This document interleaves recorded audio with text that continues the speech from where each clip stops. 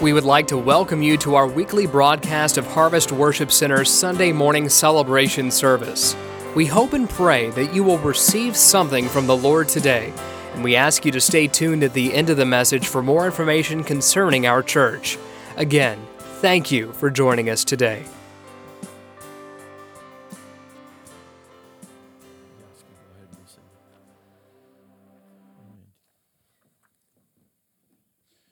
Our God is good. Amen. I want to talk to you just for a few moments as we move forward into some thoughts that probably I'll be preaching at least one or two more sermons on this particular topic. But we're going to be talking about a servant's heart, what it means to have the heart of a servant, what it means to serve the Lord. Our anchor verse is found in John 13, verse 15, which says, I have given you an example that you should do just as I have done. Let's read that one more time. I have given you an example that you should do just as I have done. This is not in a suggestive form in the grammatical text of the Greek. This is in a command. Okay, so this isn't a suggestion. I've given you an example, so do it if you want to do it. This is a command of the Lord. He says, do like I've done. What you've witnessed has been an example of what you should be doing in your life. And I don't know about you, but I want to do what I should do. I want to be doing what God wants me to do. I don't want to do what I think is right. I want to do what God thinks is right.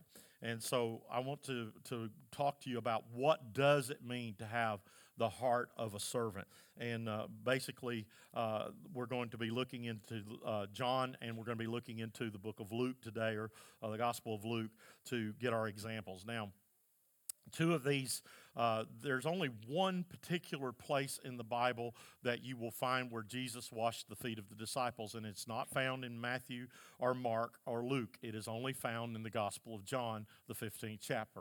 That's the only place. The rest of the four Gospels, or the three Gospels that remain, only speak or reference of the Lord's Supper taking place. It is John that includes the addition that Jesus washed the feet of the disciples. Now, number one, you need to understand that out of the four Gospels, only two of those would have been eyewitnesses to what's going on, and that would be Matthew and that would be John, because Luke was a convert that came on later after the original 12, so he was not a disciple, even though a lot of people, if you ask them to name the 12 disciples, they think, well, I got four of those already. Actually, if you name Matthew, Mark, Luke, and John, you only got two of the original disciples, because it would have been Matthew and John. So Mark and Luke both joined the journey later on, and were won to the Lord later on. So that's important to understand. Luke is doing a account of the eyewitnesses, or a second-hand account. They're telling him what they saw, and he's writing it down, and so is Mark.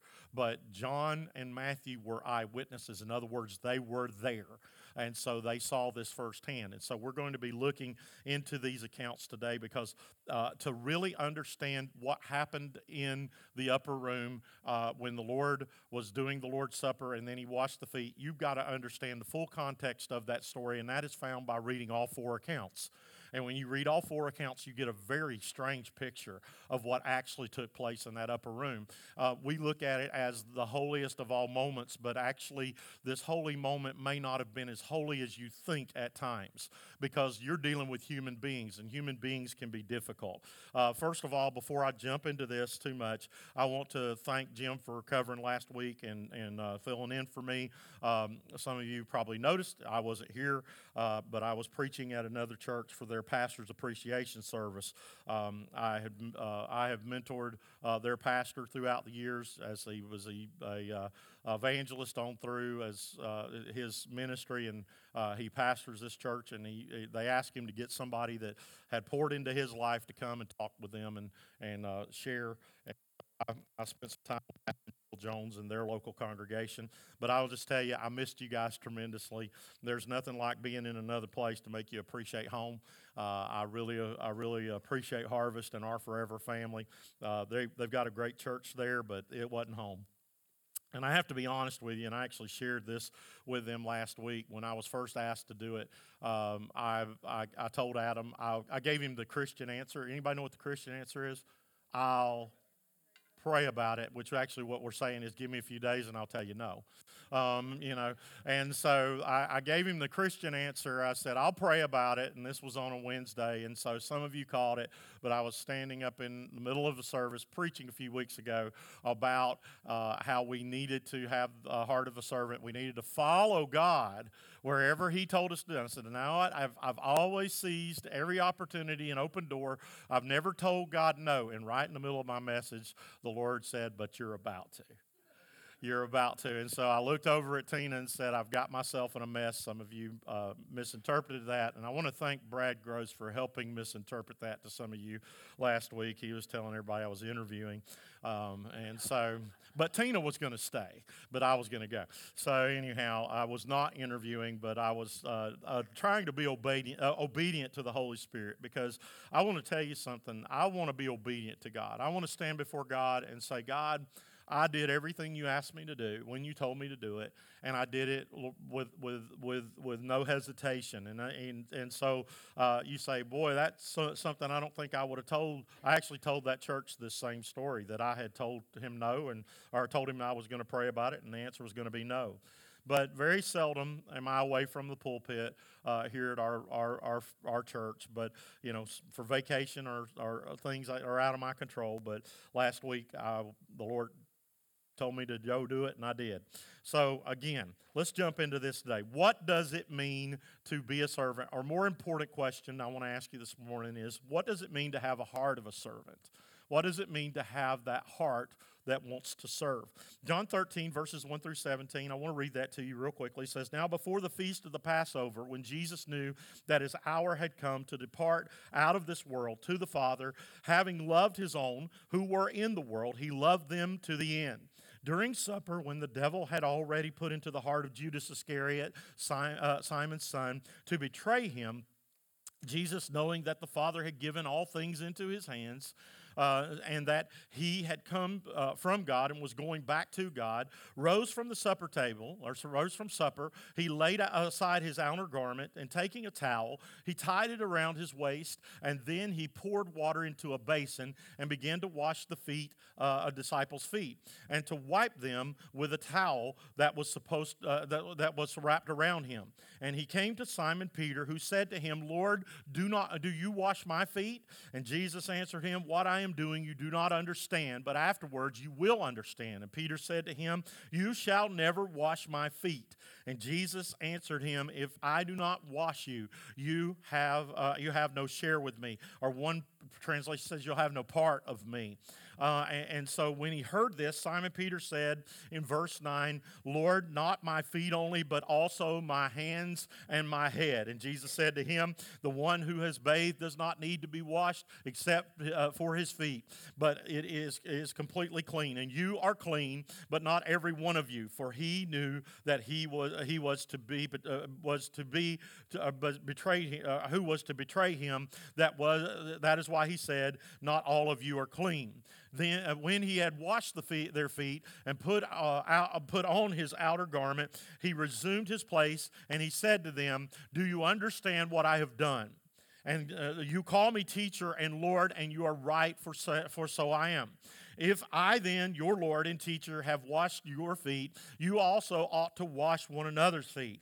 For I have given you an example that you should do just as I have done to you. Truly, truly, I say to you, a servant is not greater than his master, nor is a messenger greater than the one who sent him. If you know these things, blessed are you if you do them. And this, to me, is just an amazing account of this story, because I guarantee you their jaws were dropping when Jesus gets up and starts washing their feet. And I began to think about how this is the one who scooped out the oceans with his hands. This is the one who formed man of the dust of the ground, and now he is washing the dust from their feet. I was overwhelmed by that story. But then I began to think, you know what? To really know the story, I want to read through every account of this. And when I got to Luke's account, something red flagged in me that I just didn't make the connection till I was reading through Luke. And so I want to share with you Luke 22, verses 19 through 27. This is the same story, but Luke adds something to this story that was left out by John and left out by the other apostles. Again, each of them would add different elements to the story, and you would get the whole picture. Now, I want to real quickly say, if you and I were to witness an event of some kind, if we were to watch a meteor streak through the sky and we were all seeing it, all of us might have the same story but a different angle of how to tell it. And so there would be truth in all of it, but we would all have a different account of that truth. It would come to the same conclusion: a meteor went through the sky, but each of those stories would add a little bit different angle to that, and you would get a complete story. That's why cops don't interview just one witness. If they have more than one, they talk to all the witnesses. So let's look at witness number 2, Luke chapter 22, verses 19 through 27. A dispute arose. Oh my goodness, hold on, wait. Very first thing red flagged me right there, a dispute. An argument arose among them as to which of them was to be regarded as the greatest. Same setting, same upper room, same table, same Passover, same event. How many of you have this event all holy? And all of a sudden the disciples are arguing who's the greatest. I don't know. They're arguing who he likes the most, who he favors the most, who is the best disciple. That's what they're arguing about. And verse 25 says, "And he said to them, the kings of the Gentile exercise lordship over them, and those in authority over them are called benefactors. But not so with you. Rather, let the greatest among you become as the youngest, and the leader as one who serves. For who is greater, the one who reclines at the table or the one who serves? It is not the one who reclines at the table, but I am among you as one who serves." So with that in mind, we're getting a better picture of what happened at this event, what took place as Jesus rose from the table. Jesus came to serve and to prepare his servants to carry out an incredible task of reaching this world with the good news. Guess what? That task has been passed to them, and now it has been passed to you and I, that we carry the good news or the gospel to a lost and dying world. And if we've ever lived in a world and in a society that needs to hear good news, it is today. And I'm here to tell you, if a church is not spreading the good news, if they don't have anything but negativity to share, and who is the church? The church is people. Told Brady this morning that his ears may have been burning a little bit last week because I was talking about what a fine young man he is.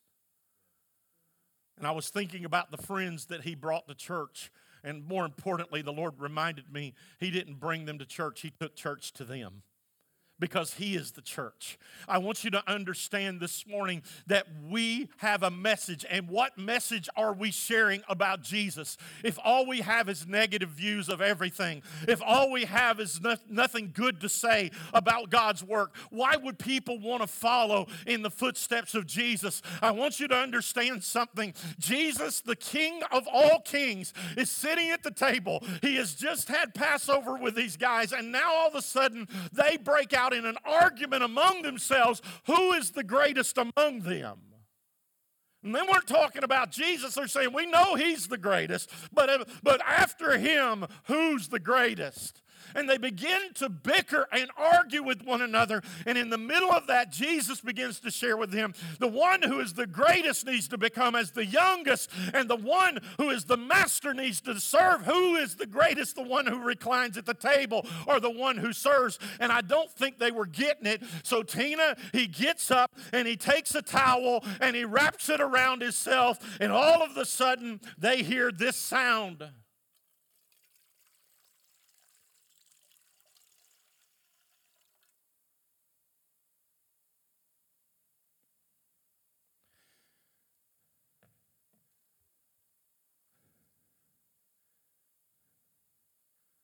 I believe there was silence in the room as Jesus kneels down and begins to wash feet. the lowest job on the totem pole. Now, I'm going to tell you, I don't like feet. Anybody, if you love feet, good for you. I'm glad I got feet. But I don't get up in the morning usually praising God for my feet. Amen? Feet can be nasty. Now I want you to think about Middle Eastern feet.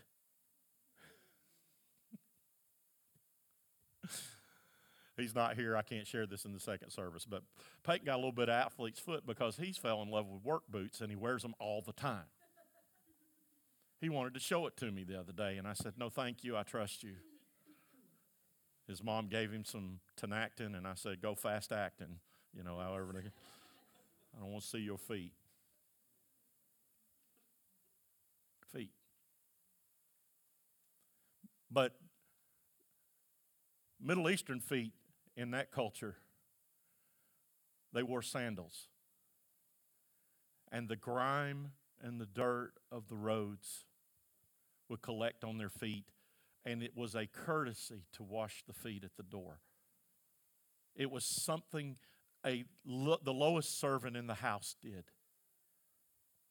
Are you seeing what I'm saying? Jesus is saying to them, I'm about to pass the torch to you guys.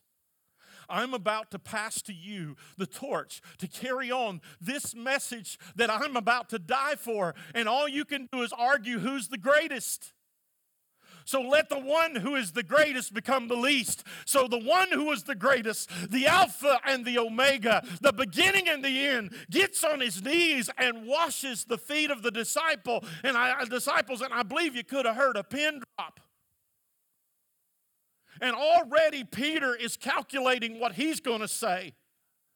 Because the Bible says he wasn't the first to get his feet washed, because when he got to Simon Peter, he says, will you wash my feet? I don't think so is what he was saying.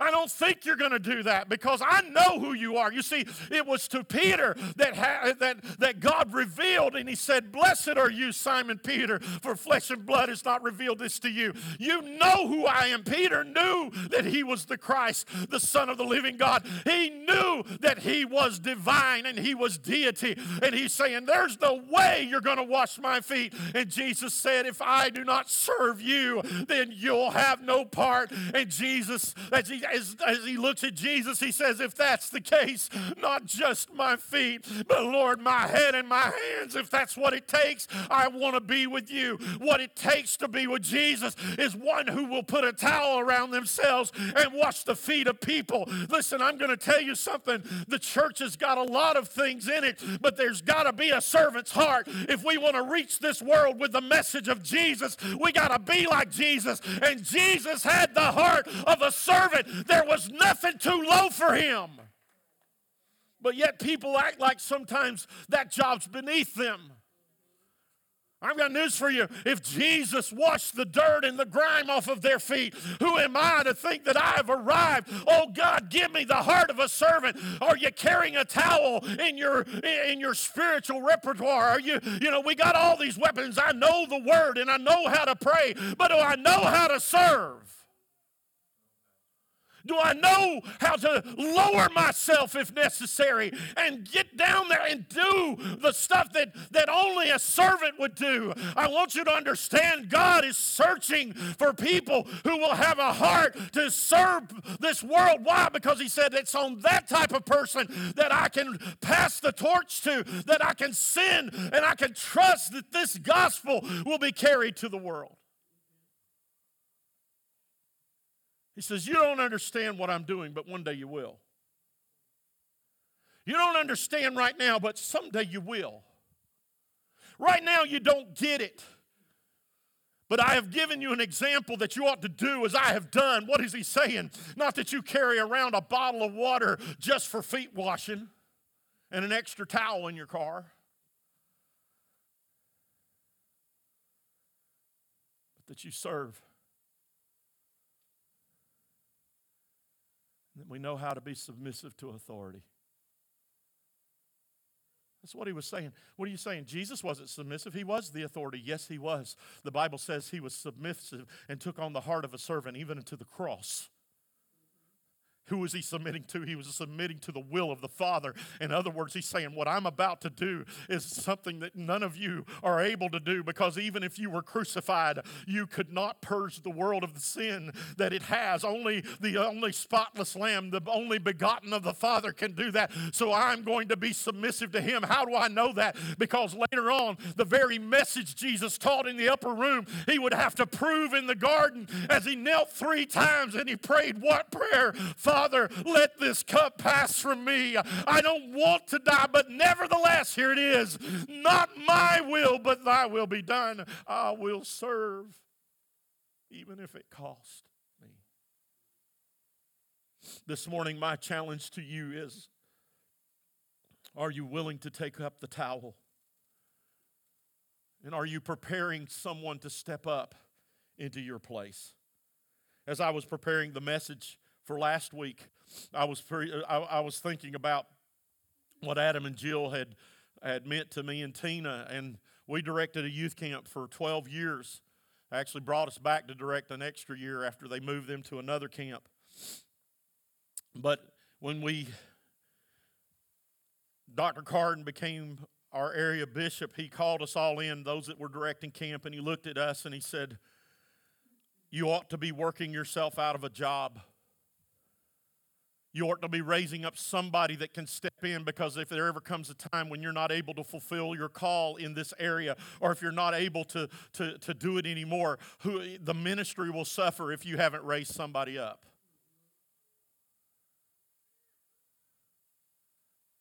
You see, the problem with that is it doesn't settle well in leadership's ears, because we get territorial. Come on. We want to take ownership over a certain thing, and so it's like stepping aside. We don't want to step aside because, hey, it's hot, it's rocking and it's rolling, and God is blessing it. Why would I want to think about that? And God is saying, are you raising up somebody? Because someday I may call you out of the picture. And if I call you out of the picture, what's going to happen to that ministry? Listen to me. So all of a sudden, God began to deal with our hearts and said, you need to be raising up somebody to take your place. And you need to be pouring the knowledge that you have into them so that when they step in, the ministry doesn't hurt. That they don't have that learning curve. They're able to step in and begin to fulfill their call and do what they need to do to see the ministry go forward, because you got to be ready to pass on. So whose feet are you washing? Me and Tina talked about it all the way home, and we began to think, who can we bring in to raise up?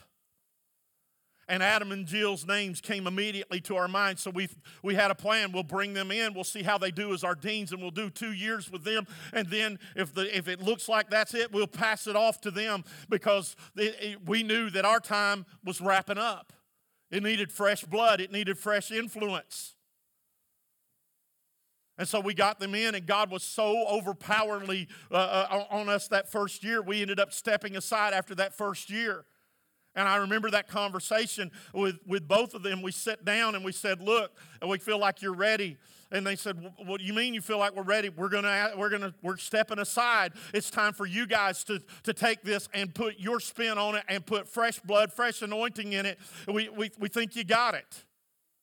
Now, you got to understand, they had worked camps for us for years, so they understood kind of how things function. But now we knew they were ready to step into an entirely different role. And I began to think about that. And how many times do we take ownership over something to the point that if we ever step away, all of a sudden it falls apart? And it's an evil person that takes joy in that. It's an evil person that says, see, they couldn't do it without me. I've got news for you. There is nobody that's irreplaceable in the kingdom of God. Why? Because God's work's more important than me. It's more important than you. It is a world that is dying and going to hell, and He is going to use those who are willing to serve. I'm going to ask you today, do you have the heart of a servant? Would you wash feet? Would I wash feet? God has called us to make disciples. In the church, in other words, A disciple is someone who follows Jesus, being changed by Jesus and committed to the mission of Jesus, according to Matthew 4:19. Disciple making means that I'm entering into a relationship to help people trust and follow Jesus, according to Matthew 28:18 through 20, which is the Great Commission, which includes the whole process from conversion to maturity to multiplication. In other words, God's not expecting me just to get people saved. God is expecting me to help raise them into maturity. It'd be like Rachel having her baby and saying, okay, you're on your own. You should be able how to feed yourself, clothe yourself, take care of yourself, get a job. No, she is going to raise and nurture that baby till that baby grows into what? Maturity. And eventually, as a young woman someday, have her own family and pour those motherly traits into the next generation and into the next generation and into the next generation. In other words, let me share it like this. How many of you growing up said to yourself, I'll never be like my parents were, I'll be a little bit different. And then when you become a parent, something happens and you say something or do something and you're like, oh my God, I'm my dad. Oh my God, I'm my mom. I sound just like them. In other words, what we pour into the next generation not just carries over, it carries over to build the kingdom of God. In other words, I don't know, the Lord may come back tomorrow, but what if He waits another 100 years? Is the church ready to raise up the next generation to do what it's supposed to do? I'm here to tell you, if all I want to do is sit back and enjoy church, shame on me. I need the heart of a servant. That's good preaching whether you like it or not. It's more than just sitting back and enjoying it. It's being a part of things and raising up a generation that will make a difference in a hurting world. Make a difference in a hurting and dying world. Come on, folks. This cause was great on the heart of Jesus. And I can imagine how heartbroken he was as he's sitting there thinking, in just a little bit, it's going to be on these guys' shoulders, and one of them has already betrayed him. And now he looks out and all he can see is a bunch of guys arguing over who's the greatest. How heartbreaking for a leader. 3.5 years he had poured into these guys. 3.5 years, everything. They learned stuff that's not even written in the Bible. How do we know? Because John said what? The volumes of books that could be written of the things that he did and said the world could not contain. So they received lessons you and I didn't receive. There was things poured into them that only they received. And he's saying, I'm pouring into these guys because it's going to be on them. And he's looking, and all they can do is fight. All they can do is argue. All they can do is boast of who's the best. And all of a sudden, to silence them, he gets up from the table and he stoops down and says, let me show you who's the best. The one who has got the heart of a servant. The one who is willing to do whatever is asked of them. That's what God is looking for. Being a disciple maker, a disciple of Jesus who enters into a relationship with people to help them. I wonder, are you a disciple maker this morning? Discipleship is the state of being a disciple, but a disciple maker is causing somebody to rise up and become a disciple, but not only become a disciple, but help them see maturity in Christ so that they can make more disciples. How does this plan work? It is not about addition. It is about multiplication. As I raise up one, that one raises up another and another and another and another, and before long, the kingdom of God and the work of God is flourishing and thriving throughout this world. What the world needs today is not a new church on a street corner. It needs the church that it has, the church that exists, to repent before God, to ask God for the heart of Jesus. What is the heart of Jesus? The one who serves.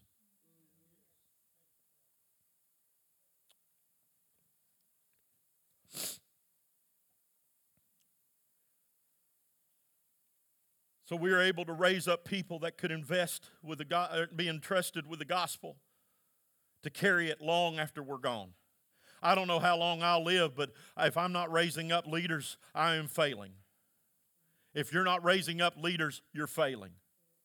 In other words, the Lord's Supper is a great event and we celebrate it, but are we celebrating the heart of a servant? Are we celebrating what really took place in that upper room? And are we seeking to find opportunities to be a part of service? Or am I seeking out the opportunity to lead as an example, as Jesus said, I've set you the example. Jesus' attitude towards servanthood was in direct contrast to the disciples' attitude of who's the greatest. Jesus' act of servanthood was in direct contrast to their theology of what a master was, or what the Messiah should be. In other words, they're arguing about who's the greatest, and Jesus says the one who's the least.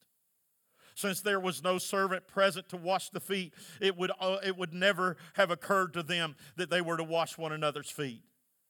When the Lord himself stooped down to this lowly task, they were stunned into silence. To his credit, though, Peter was profoundly uncomfortable with the moment.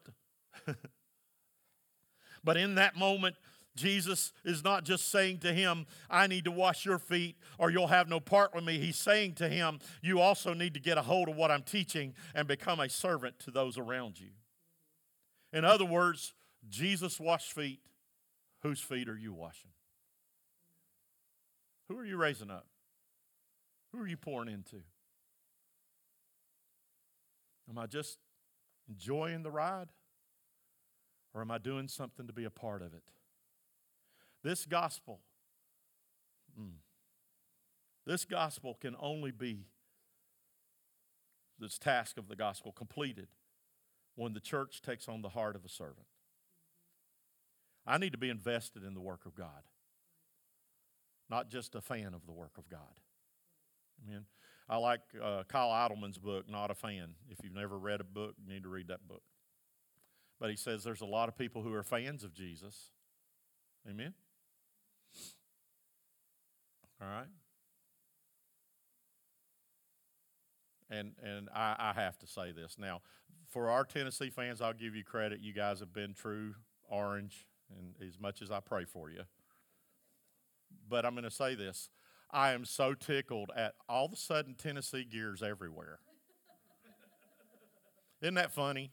I mean, it's like, like one guy he must have shop vac the dust off his cap, and he's like, I can finally wear it. Well, be what you are. Right? Right? You guys noticing that too? All of a sudden, there's more sweatshirts and T-shirts, and it's like, yeah, go Big Orange. Yeah, I believed in them. I've always believed in them. No, you didn't. Believe in nothing. A real fan, a real true believer, no matter what the score is, they stick with their team. I've got news for you. There's a lot of people that are fans of Jesus when it benefits them. But when he says, get a towel, when he says, take on the heart of a servant, they're done with it. When he asks them to do something beyond just occupy a seat, they're done with him. So I'm going to just say this as your pastor this morning. I'm going to throw down the towel. Who's going to pick it up? Will you stand?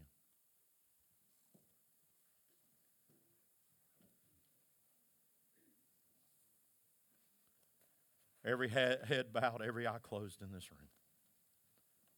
Just for a moment.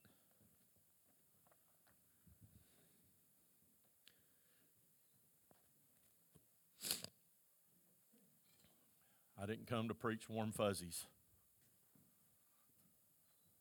I came to challenge you because there's a world dying and going to hell, people. There are people who need the hope of Jesus because life is short.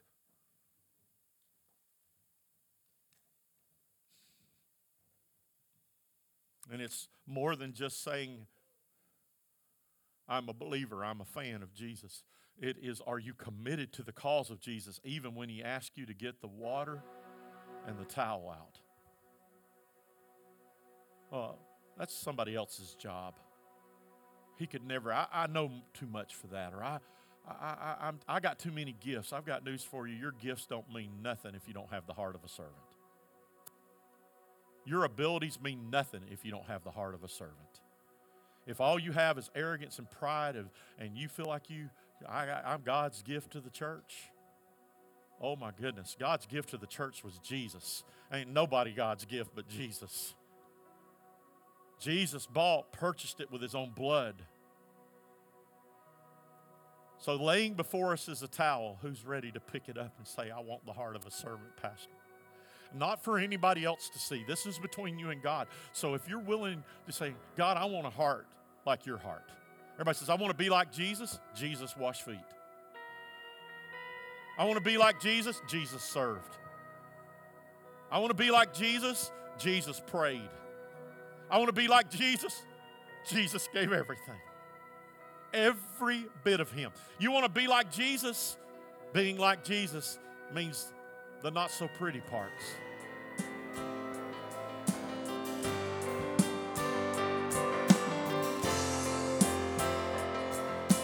We would like to thank you for joining us for our weekly podcast. We pray that you receive something from the Lord today. Please share your prayer requests and testimonies with us by emailing us at trionhwc@gmail.com. If you would like more information concerning Harvest Worship Center, you can visit our website at trionhwc.com. We would love for you to visit us in person sometime. Our services are held at 9 a.m. and 11 a.m. every Sunday. Children's worship is during our 11 a.m. service. If you would like to give to the ministries of Harvest Worship Center, you can also do this by clicking the Giving tab online. Once again, we would like to thank you for joining us today, and we pray you have a blessed week.